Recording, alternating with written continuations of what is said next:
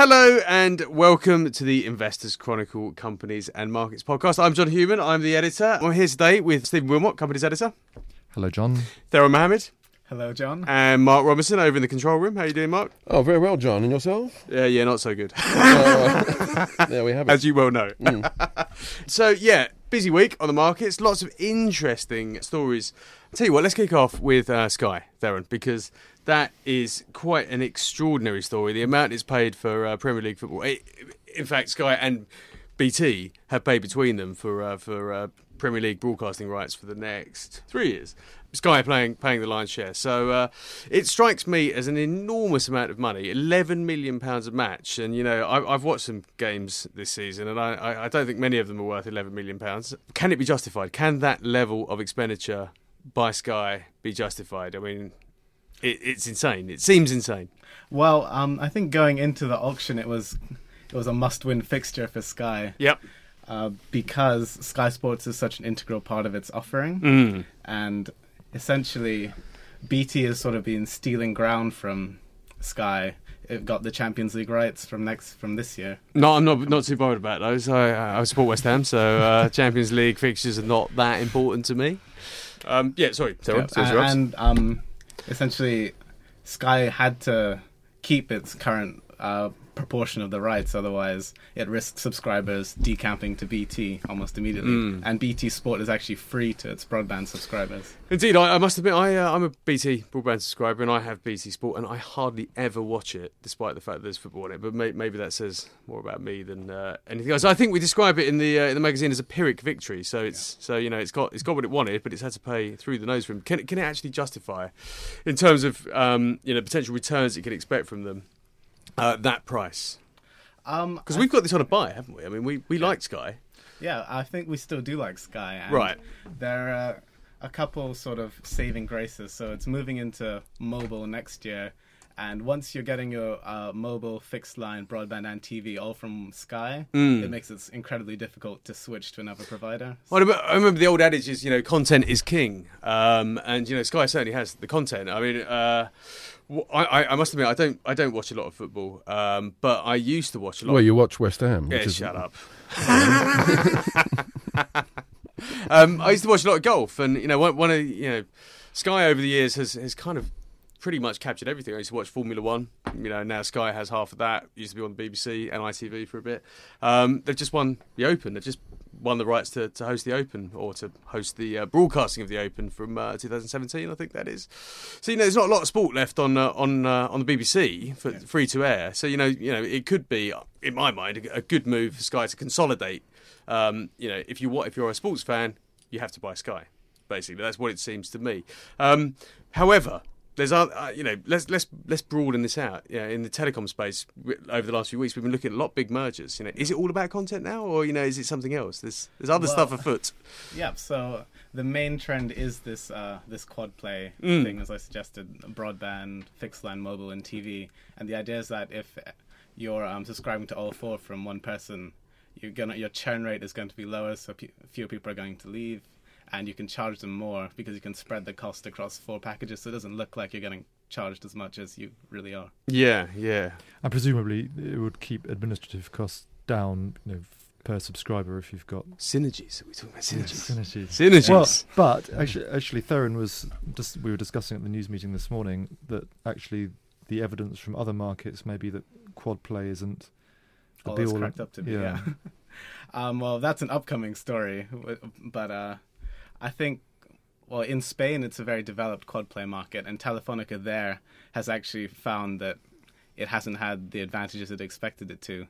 But it's yet to be seen if that'll be the case for Sky, because Sky's been able to attract huge amounts of subscribers with its triple play packages and raise costs at the same time. So it's very expensive, Sky. I mean, I don't buy it. I buy my broadband, and I have a separate mobile contract with.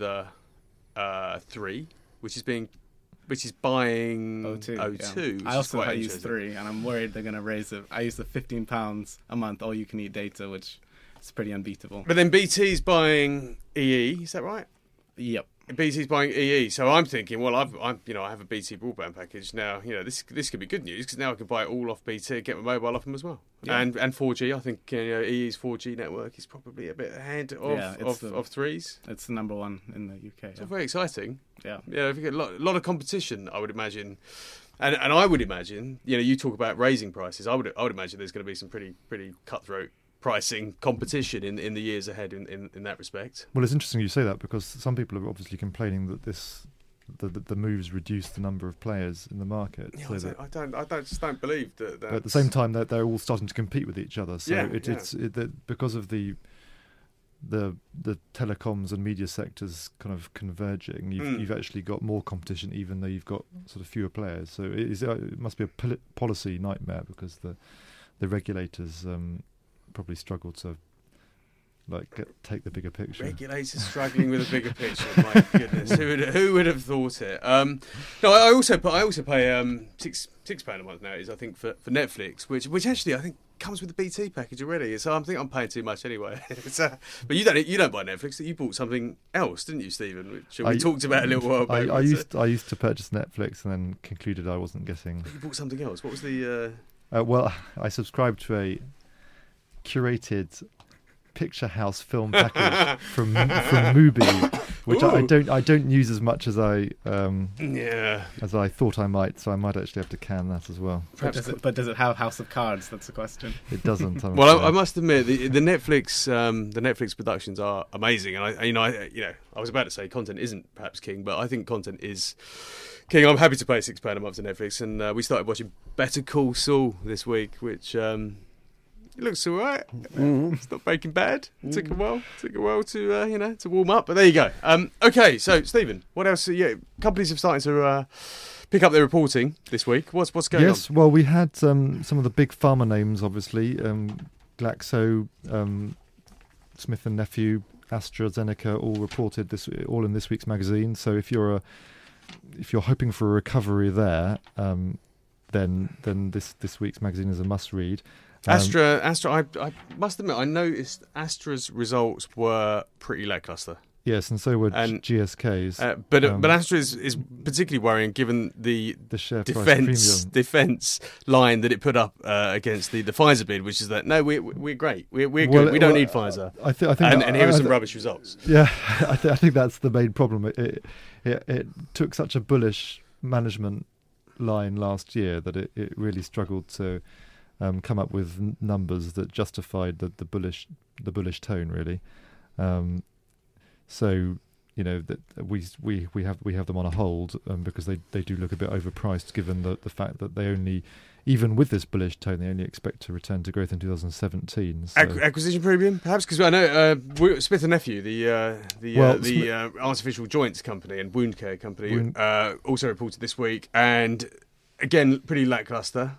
Yeah, but shares are trading quite expensively. Yes, I mean, I guess people expect M&A to be a theme again this year. I mean, the US GDP is picking up. You'd expect that to feed into animal spirits from American chief executives. Pfizer actually announced its own big bid, another big bid last week, so we don't expect it to come back for Astra. Smith & Nephew has long been seen as a target for Stryker, Michigan-based rival, and there were, particularly before Christmas, there were rumours that it was planning an imminent bid, lots of newspaper stories. Nothing's actually come of that, but yes, the premium results. It's hard to know what to do in these situations because one doesn't want to buy shares in a company after it's got had a bid or rumours of a bid, because of the risk that the rumours dissipate and then suddenly the shares collapse 10 or 20%. Well, the old rule of thumb is, buy on the rumour, sell on the deal. So, if you think a company is going to get bid for... yeah, I suppose depending on how early you are. You have to be pretty early on in the game. We had actually an interesting bid story this week with Wrexham. The largest, the biggest riser in our risers and fallers little column here on page 7. Yeah, that was huge. Yeah, up 22%. Because it was bid for by a US corporation. So this does seem to this story that animal spirits in the US and of course a strong dollar makes bidding for UK companies much more attractive. Yeah. Well, maybe UK companies can start looking over to Europe, because the sterling euro rate is incredible. 1.35 to a pound. It's amazing. Yeah. If only I weren't going to Norway next week. Yeah, well, you know. Anyway, to Lillehammer. Talking of Netflix. So, but with the Wrexham, so I don't know if some readers might not be familiar with Wrexham, because it's not a company we write about all that much, and not much happens to we do whatever. Write no, it. we write about about Wrexham it at least twice a year, as we will discuss in a minute. Twice a year, yes. But it makes the cans that you sell Coca-Cola and other soft drinks in, and lager. And lager, yeah, absolutely. So it's not in a great business, in that it's quite exposed to aluminium prices, and it had a profit warning last November as a result. We actually had it on a tip, and we moved to hold back in November as well. It was a successful buy. It was a pretty good tip, actually. It was a pretty good tip. I mean, it's actually, it churns out cash year after year, just not with very high margins, and sort of this unpredictability you get from making a low value product with having to buy in commodities. But anyway, it's got a bid, and but we wouldn't say buy now, because it's up 22%, and the chance that you've only got 8% upside to get to the bid price, I think it's 8%, which doesn't seem like, well, the risk that the bid goes away and they fall back 20% seems somewhat bigger than than the risk than the upside you could get from kind of getting taken out. So but if you had followed our tip last year and was still in Wrexham and was still holding Wrexham, then it was a good week. Indeed, wonderful. Listen to the Investors Chronicle. Results wise, Theron, let's come back to you, because there was another result this week which you wrote, which was Arm Holdings, which looked pretty good. I mean, we've always felt perhaps that Arm is one of those stocks that always looks super expensive, but it keeps delivering, doesn't it? Yeah, it keeps delivering. It's so difficult to justify buying it when it's almost 40 times forward earnings. It makes imagination look cheap. Yeah, it offers 31 times earnings. But there's no company like it in terms. When I spoke to the finance director, he's saying they have over 90% share of the Internet of Things market already, and they have 90% share in smartphones and dominant shares in tablets and all these consumer electronics. So we talk about this Internet of Things quite a lot, or you talk about this Internet. So what is it? I mean, what are we talking about here? So in the home, it'd be connected fridges, so your fridge could see when you run out of stuff and send an order to Ocado to fill it up. Yep, sounds brilliant. Your car will be connected to the internet, so if you have an accident, the authorities will be notified. Really? My car broke down on could drive itself, of course. My car broke down on Monday, and I spent 2 hours sitting by the side of a road in the middle of nowhere in the middle of Essex. So, the Internet of Things would have helped a great deal had my car not been 11 years old. But he also talks about things like light bulb efficiency for street lamps and that kind of thing. I mean, I think he mentioned that on the Today programme yesterday. So it goes beyond the connected home, and I mean, obviously there's a sexy retail angle here, but it's a very, very widespread. It's like, I guess Google bought Nest, the heating, domestic heating company, thermostat and smoke alarm. Thermostat's the smoke alarm. But so basically what we're saying is the world is becoming more interconnected, and rather than that being you looking stuff up on your iPhone, it's extending beyond that, so that devices have a little bit of intelligence that are doing things that save you doing them, basically. Yeah, exactly. And I guess the predominant example this year is going to be the Apple Watch, which will sort of herald possibly the rise of wearables in the mainstream. Haven't Samsung? They've already launched watches, haven't they? Yeah, but I get none of the analysts are particularly convinced. They think this is something that Apple can again come to the market late, and because with its brand, it can actually and retail base, of course. That's the thing. Yeah. Okay. But with Arm, I mean, to get back to Arm, it's I guess the issue is that it's so much the dominant technology play in the UK that all fund managers who want to have exposure to that sector for portfolio balancing purposes will have this company, and therefore it is always going to be expensive. And why should private investors bother just for the sake of kind of portfolio balance with. Mm. But at the same time, it continues to be traded. But then look at that share price. I mean, yeah, it's true. It's true. I think Bearville has written about ARM before, and he's written about it in the same context as Apple, and he's described it as a dream stock. Okay, and it was one of his world's best companies, wasn't it? It was. He's a bit fickle. Bearable. But no, when he talks about, Apple, talk about, it's a dream stock. The valuation is ridiculous. The valuation of Apple is not ridiculous. It's not that bad at all. But can it keep delivering? ARM, I guess, falls. Can it keep delivering? Is it really that good that it can just keep churning out the returns, the profits in the way that it does? And you've got to look at that market share. Intel's tried to muscle in and failed. Intel has failed against ARM. It's an extraordinary company, really. Well, what's interesting this year is that basically with ARM, they get licensing revenue, and then that flows into royalty revenues once the microchips start being made and put into products a few years down the line. So the success of the Apple iPhone 6 is going to be a great tailwind for them this year.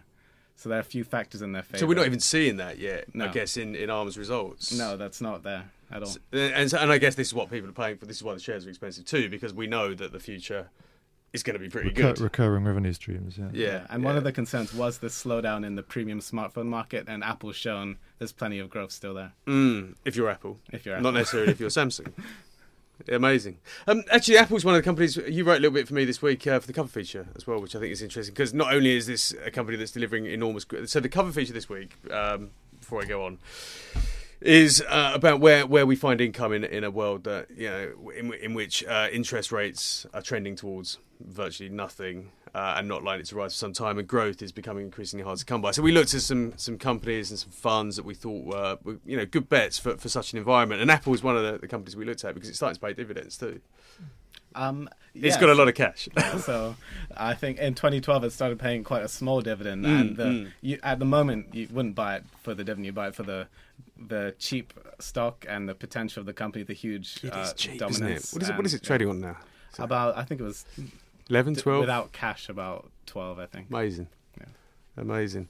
And you mentioned Wrexham earlier, churning out cash. And these are the kind of businesses we're kind of interested in. If you're an income investor, look at those businesses with excess cash. Which House Builders has been a great example. House Builders is an interesting, like Apple, you wouldn't think it would be a company. It's not a company that's historically been associated with cash returns, but for it's different from Apple and the pressures that are because basically the House Builders messed up so badly in the financial crisis, they're desperate to prove to shareholders that they're that they have cash discipline, and so they're giving it all back. And Persimmon, I think, was the company that Jonas chose to for the income feature, and the forward yield is pretty impressive. I wouldn't want to quote a figure. Somewhere around 6%, Jonas says. This is including special dividends. Including specials. Yeah. Persimmon plans to return the equivalent of 620p a share over 8 years, giving an annual yield of somewhere around 6%. And it's credible given the dynamics of the business. So. Indeed. So, Mark, you were a little bit more brave in your pick for the income shares. You went for Shell, and given what's going on in the oil and gas sector, that's a pretty bold call, Robbo. Well, it's based fundamentally on their cash position, their ability to generate free cash flow. I think last year it was something in the region of 25 billion. That was based on some sales revenue, obviously, and we're unlikely to see that level again this year.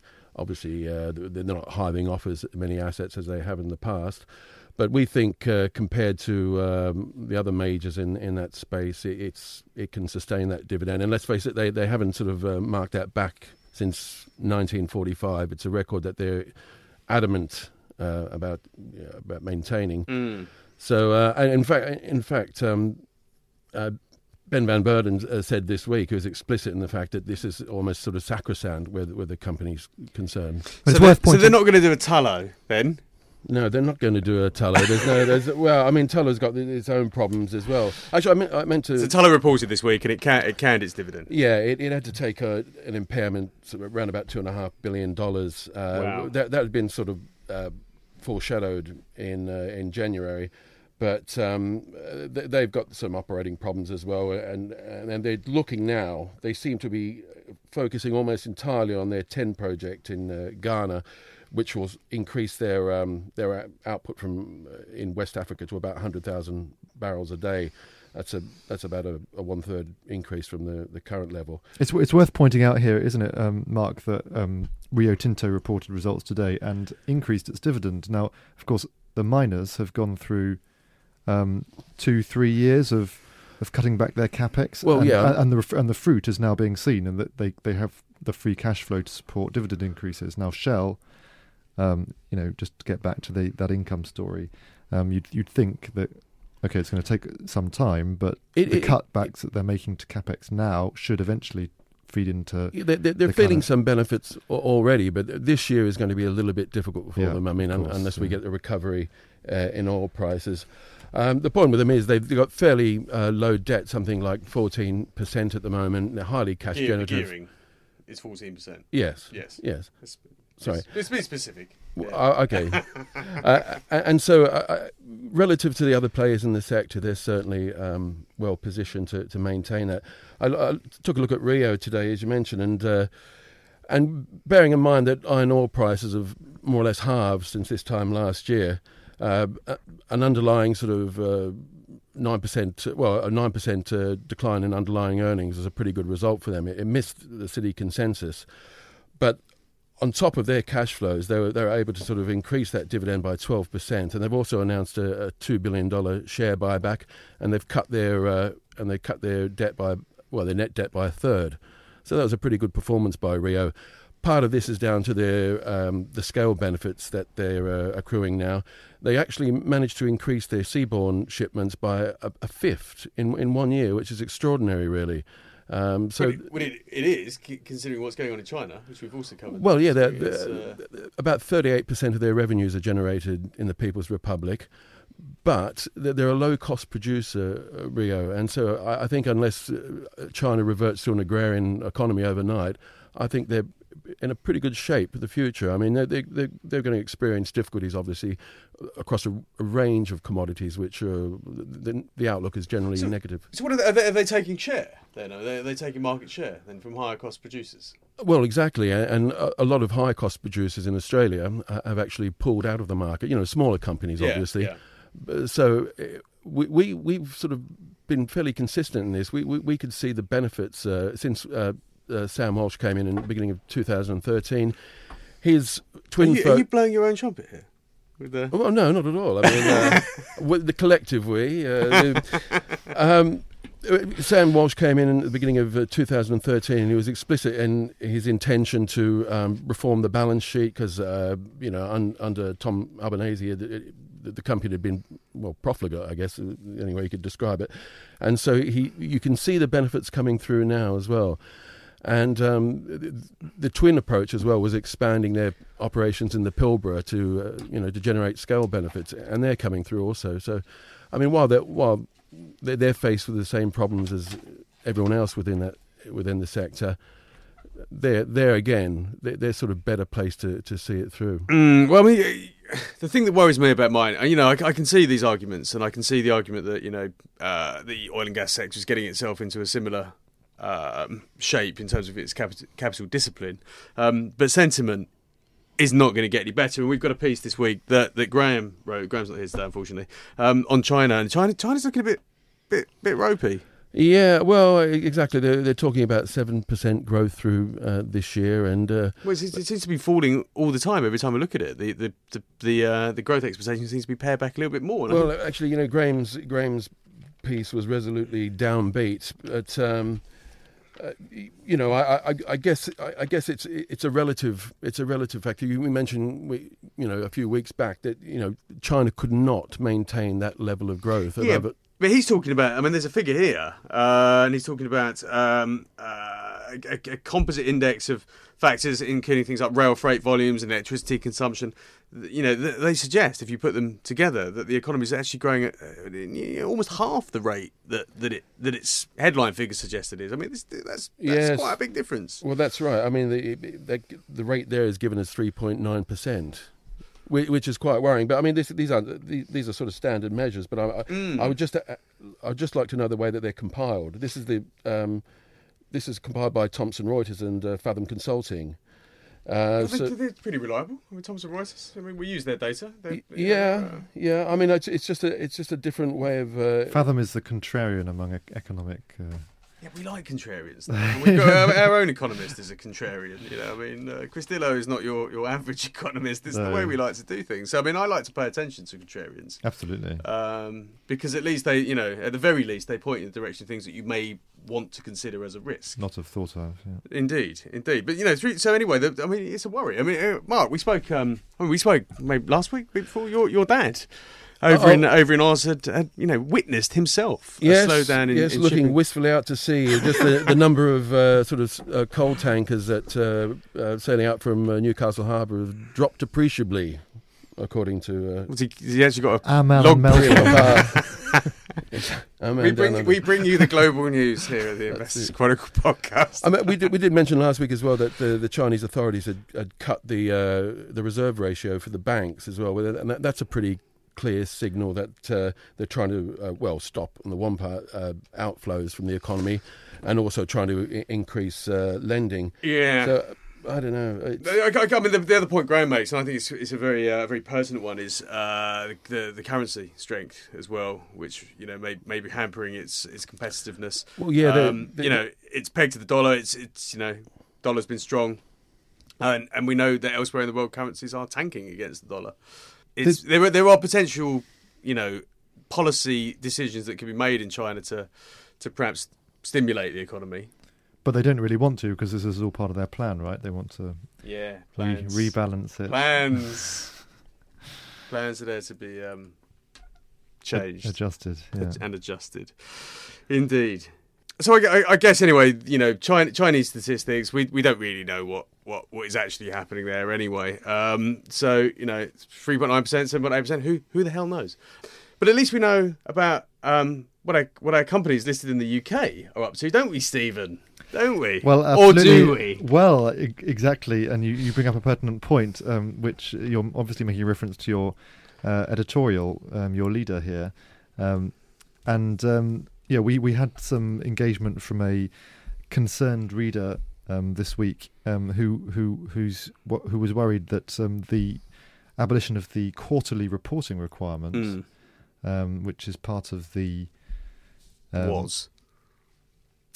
disappeared last year. Yeah, indeed. The whole timetable for its abolishment was accelerated. Was accelerated, yeah. Very quickly and quietly, it has to be said. So companies no longer have to report quarterly, no longer have to give IMSs. Indeed, yeah. So you would know these as the interim management statements, generally speaking, and most companies, in fact, all companies would have provided them. Some in more depth than others. But now they no longer need to. And this reader was very concerned that a particular holding of his, he'd have to wait for four months maybe before he got any update on trading, and he would be concerned that things would have been going to pot while effectively he had nothing. He knew nothing about it. Yeah. And of course, the question then is, does anyone else know anything about it? And I suppose the concern for a retail investor is that they'd be fund managers would be having one-on-one briefings with the management, being given a something of a steer out the door, while private investors would be left holding on to. That would be illegal, would it not? Well, no. When they're not in closed period, they can.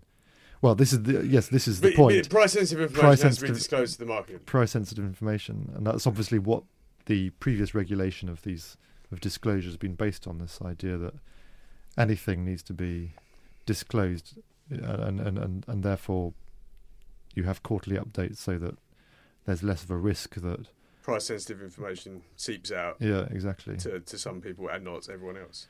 So yeah, I mean there is a concern there. At the same time, the rationale for abolishing IMSs, I think, was a very valid one, which was to encourage long-term investing. Which was made by John Kay. Which was made by John Kay in the Equity Market Review of maybe, was it 2012? That was a long time ago. It was like a long time ago. After the financial crisis, they were worried that people had become too short-termist in their thinking, and they one of his and it was a beautifully written and very interesting. John Kay is a wonderful writer. Exactly, he's a very intelligent man. It was a wonderfully written sort of analysis of the problems with the UK stock market, but it was criticised at the time for being short on conclusive recommendations, which says something about his background in academia and journalism, I suppose. So we don't disagree with the principle. But one of them was. We at the IC believe in long-termism. Right, absolutely. And there is a reason why we don't cover IMSs apart from through brokers' views sometimes and tip updates. So we commit to cover. Let's restate this, as we often do. We commit to cover every interim result, every half year, and every full year of FTSE 350 companies. Exactly, because the worst thing you can do for your portfolio is to act on every 3 months. But, and we have, and IMSs historically have not provided anywhere near the same level of financial detail that the half year. Yeah, I mean, as the CFA Society pointed out, actually, there are broadly 3 types of quarterly statement. There's the US style quarterly earnings, which very few companies do. Arm to do Arm? Yeah, they do quarterly. Basically, it's companies which have significant US investor bases. So some technology companies, GSK and Astra. Unilever, I think Unilever. Pharma companies. Basically, the really big or global companies or ones which you're in a sort of sector which is dominated by the US, like pharma or tech. And then there are those that give quite a lot of information but don't actually give you an earnings number. No numbers, really. which is most companies. Yeah. And then there are the smaller ones which say next to nothing apart from everything's going fine and P.S. We wish we didn't have to do this. Sort of the subtext and so the CFA Society, I mean, I think logically enough points out that those companies will probably stop doing this, but the rest will probably continue in the way that they have been. Well, that's quite interesting because so companies also tend to report pre-close as well, so they'll give you a little update as they go into their close period as they prepare to release their financial results. Which, as you pointed out, we struggled to find out whether that was actually a legal obligation. And I don't think it is. No, we couldn't work it out. No, there doesn't seem to be any obligation. No. So, but they do it anyway, and this was the point that we were making, was that actually, whilst the obligation to release quarterly financial statements or quarterly reports is gone, companies do, generally speaking, want to be transparent with their shareholders and will continue to communicate with them as effectively as they can. And the CFA worries that companies might have more volatile share prices if they stop giving updates. Because they're worried about unscheduled updates. Exactly. Which is what they'll happen anyway. I mean, this consultation statement says companies that do stop giving interim updates run the risk of increased share price volatility and a higher cost of capital. Well, I would agree with that. Which might be true, but then if that's the case, and surely these highly paid management teams can spot that's the case and then just give an update. I mean, it's only no one's banning them from making updates. It's just the obligation to make updates that's been removed. Well, indeed, the point I think the CFA Society made very well in their the CFA Society of the UK. Who gave us their Publication of the Year award very recently, I hasten to add. The point they made very well, I think, is that is the difference in the information you get as a private investor as you would if you were an institutional investor. And I think they refer to kind of the nudges and winks of the management on a roadshow type thing. What is it? Can you dig it up if you can? But I think that's a very pertinent point. I once sat on that side of the equation, and it's true. It does, whilst they're not necessarily revealing inside information, how they feel, management, when you're sitting there as a fund manager, sitting there as a broker, watching the communication between a company and a fund manager. Yeah, and that worries me. But what I would say is I would hope that companies actually use this to their advantage, because now they have 4.5 months of the year in which they are not obliged to say anything to the stock market. But perhaps we can improve the way companies report to their private shareholders, their retail shareholders. Perhaps a capital markets day for retail shareholders is what some of these companies should be doing anyway. And the obligation to report 4 times a year. and sometimes with limited value, you know, how much value is that really adding to your, you know, your investment knowledge? I'm not sure it is. As I say in my editorial, I would urge private investors to basically, you know, if you're worried you're not getting information from the companies that you invest in, petition them, because, you know, they do tend to listen. They do tend to listen. And in fact, Philip Ryland has written an interesting feature this week on corporate transparency, based on a report by an organisation called Transparency International. And actually, when I look down the list, and it's a global list, UK companies are very transparent relative to their international peers. I think we have a good market, and I think we should recognise that. I think that our companies are generally pretty good, mostly. So, okay. So, thank you, Stephen. Thank you, Theron. And thank you, Mark. As I said, lots been going on this week, and there's lots in the magazine. More than we can do justice to in a half an hour podcast. Actually, it's a bit more than that. Sorry. So, thank you for listening. Go out and buy the magazine. Plenty more in it. As usual, there's plenty in the funds and personal finance section, which we rarely get to discuss on this podcast. And actually, what we are going to be doing in the very near future is launching a dedicated funds and personal finance podcast. So we'll keep you posted, but that should be good too. Some really good stuff there. The reader portfolios in particular are incredibly popular. And this week, we actually revisit a guy whose portfolio we reviewed a few years back, and he's a 39-year-old with far too much money in him. It's sickening. But there you go. Of course, there's also Woodford's new fund this week. Oh, so, yeah. Lots to read about Absolutely. So, anyway, £4.50, all good news agents and supermarkets, of course. So go pick that up, and we'll catch up with you again next week. Thank you very much. When you make decisions for your company, you look for the no-brainers. And if you have a lot of mailing to do, Stamps.com is the ultimate no-brainer. It streamlines your processes to make your business more efficient, which makes you less busy. Mail checks, invoices, legal documents, and everything you need to keep your business running with Stamps.com.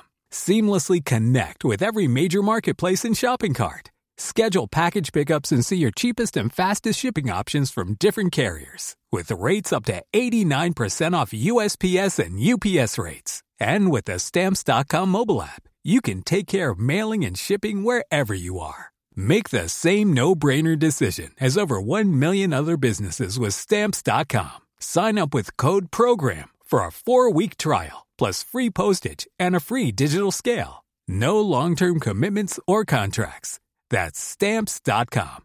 Code PROGRAM.